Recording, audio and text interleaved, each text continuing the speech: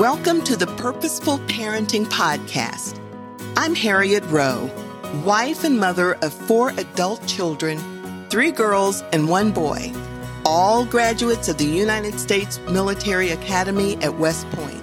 Grab a cup of tea or coffee, get cozy, and take in your weekly dose of purposeful parenting. Here we go.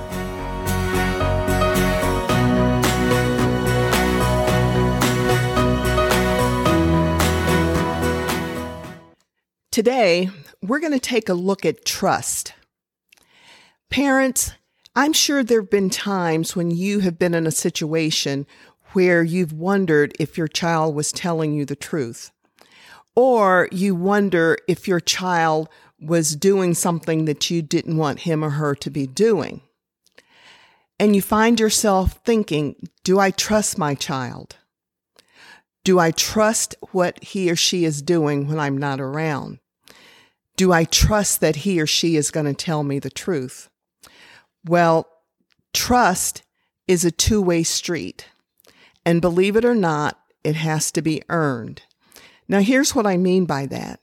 First of all, trust is foundational to human relationships. And the baby begins to start trusting you as she has her needs met when she cries. Now, you have to remember that the baby's only way of communicating is through crying. So if he's wet, he's going to cry. If he needs to be cuddled, he's going to cry. And that reminds me of some people saying, oh, if you keep picking up that child after you have changed him and you've burped him and he's still crying, then you're going to spoil them. Well, I beg to differ with that. Because think about it. We as humans feel out of sorts when we're lonely, right? And we can verbalize or we can pick up the phone and we can call and say, hey, to a friend or a spouse or somebody and say, hey, I need to get together with you. I'm feeling sort of lonely. Can we get together and go out? But a baby can't do that. So remember, if you have checked that baby and everything's okay and he cries, go to the baby and pick the baby up because he just might want to be cuddled. Remember that, especially when a lot of people will say, see, I told you you're spoiling the child because as soon as you picked him up, he stopped crying. Well, yeah, he stopped crying. You know why? Because you were meeting his need. He needed to feel that comfort. He needed to be cuddled. So remember, you can never, ever spoil a child by giving them too much love. Now, trust building starts and continues as the child grows. By keeping promises, being honest, respecting him, listening to him, and being consistent with your parenting is going to establish trust. And establishing trust and confidence is how you can build a meaningful relationship with your child and cope when parenting gets tough. Brian Tracy says, a healthy relationship must ultimately be based on trust. To build trust, you always keep your word. You remain consistent and dependable in everything you say and do. You become the kind of team player who is utterly reliable in every situation. You never do or say anything that can shake this foundation of trust upon which a healthy relationship is built. Again, that is a quote from Brian Tracy. Now, Brené Brown has an acronym that she calls BRAVING, and this acronym emphasizes the qualities that contribute to building and sustaining trust. I'm sure a number of you have probably read some of her books that are absolutely wonderful, and this BRAVING will help you remember some of the things to consider in building trust with your child or anyone for that matter. And I say with your child or anyone for that matter, because if you think about it, The things that you do to build trust with an adult is the same thing that you would do to build trust with your child. The first letter in Braving is B. B stands for boundaries. Now ask yourself here, can your child trust you to be clear about the rules and regulations that you have established in the household? Is there any chance that she doesn't understand it? Have you made those clear?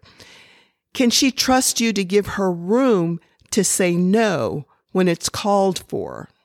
And when I say that, I mean a respectful no. There's a way to say that a child can say no that is just being respectful. Can she trust you when she says a respectful no? The R stands for reliability.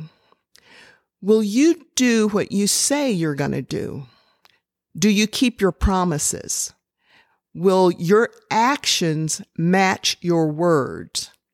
And can she trust you to be consistent? Think back at when someone has broken a promise to you. How do you feel, even as an adult, when someone tells you they're going to do something, or when somebody is inconsistent with something that they say? Think about how that makes you feel as an adult.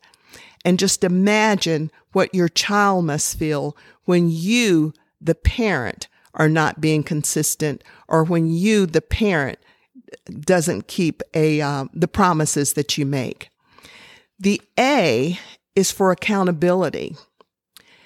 Can she trust that when you make a mistake, you'll own up to it and you'll apologize and make amends? I know there are some parents that find it very difficult to apologize to their child. Well, I will tell you that you need to get used to it and start doing that, because it makes a big difference, and it's setting the stage for that child in becoming a trustworthy person. Will you allow her to hold herself accountable for the mistakes she makes and allow her to have the opportunity to apologize? If she does something wrong and she comes to you and wants to apologize, make sure you listen. Make sure she knows that you have her undivided attention and that you're not just throwing your hands up and saying something like, well, you always do that. That's not the thing you want to do. V stands for vault. Now think in terms of a vault. You put things in there to keep it safe, right? Well, that's what this is all about. Will you keep her confidences that she gives you? Sometimes there are things that your child may tell you, or even something that she does that might be embarrassing, and it really is kind of cute, but for her, it's embarrassing. The thing for you to do is not repeat it, not to go around saying something just because you think it was cute. Keep her confidence. Lock it up in that vault, so to speak, so that she knows, once again, that she can trust you. The I is for integrity. Can she trust you to model what integrity looks like? Will you let her see you choosing what we say is the harder right over the easier wrong? Will you practice your values rather than just verbalizing them? Will you not use the word do as I say, or the words do as I say, not as I do? The N is for non-judgment. Will you allow her to cry without judging her? Will you allow her to struggle and make decisions without judging her? If she makes the wrong decision, will you judge her, or will you take the time to sit with her and look at the decision that she made and what she could have done without judging her, but letting her critique her actions, so to speak? Will you allow her to see that you reach out for people when you need help and that when other people need your help, that you don't judge them either. And will you show her respect and listen and show genuine interest when she is talking to you? The G, or the last one, is generosity. Will you assume that her intentions are good? And when you're not sure, just make sure you talk to her about it. Will you make the best assumptions about her instead of assuming the worst? Now, the Bible tells us that we are to train up a child in the way he should go, and even when he is old, he will not depart from it. This includes teaching your child about trusting God. It's one thing for her to trust you, and she should. After you've gained her trust, she will learn to trust you. And as she's modeling, she is also becoming a trustworthy individual. But you also need to teach her Proverbs 3:5-6. And this says, "Trust in the Lord with all your heart and lean not on your own understanding. In all your ways acknowledge him, and he will direct your paths." Teach your child that when all else fails, it's better to take refuge in the Lord than to trust in man. So you see, trust is foundational to human relationships, and it's vital to establishing the confidence and the assurance that your child needs so that she knows that she can rely on you.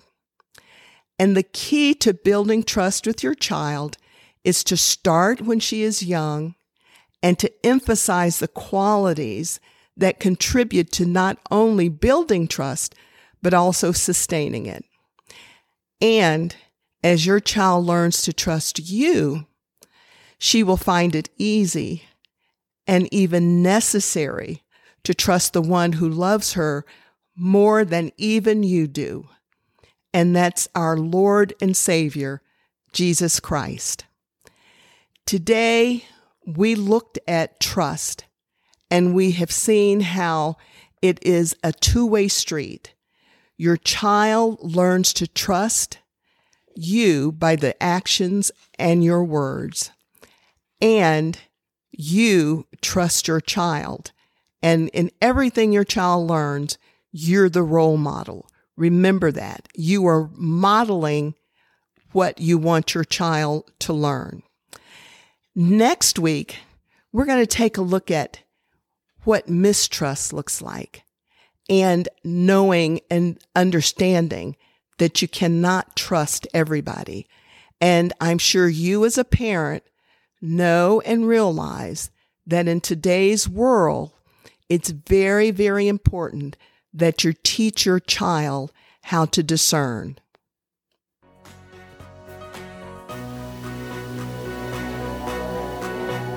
Thank you for listening to this week's episode of Purposeful Parenting.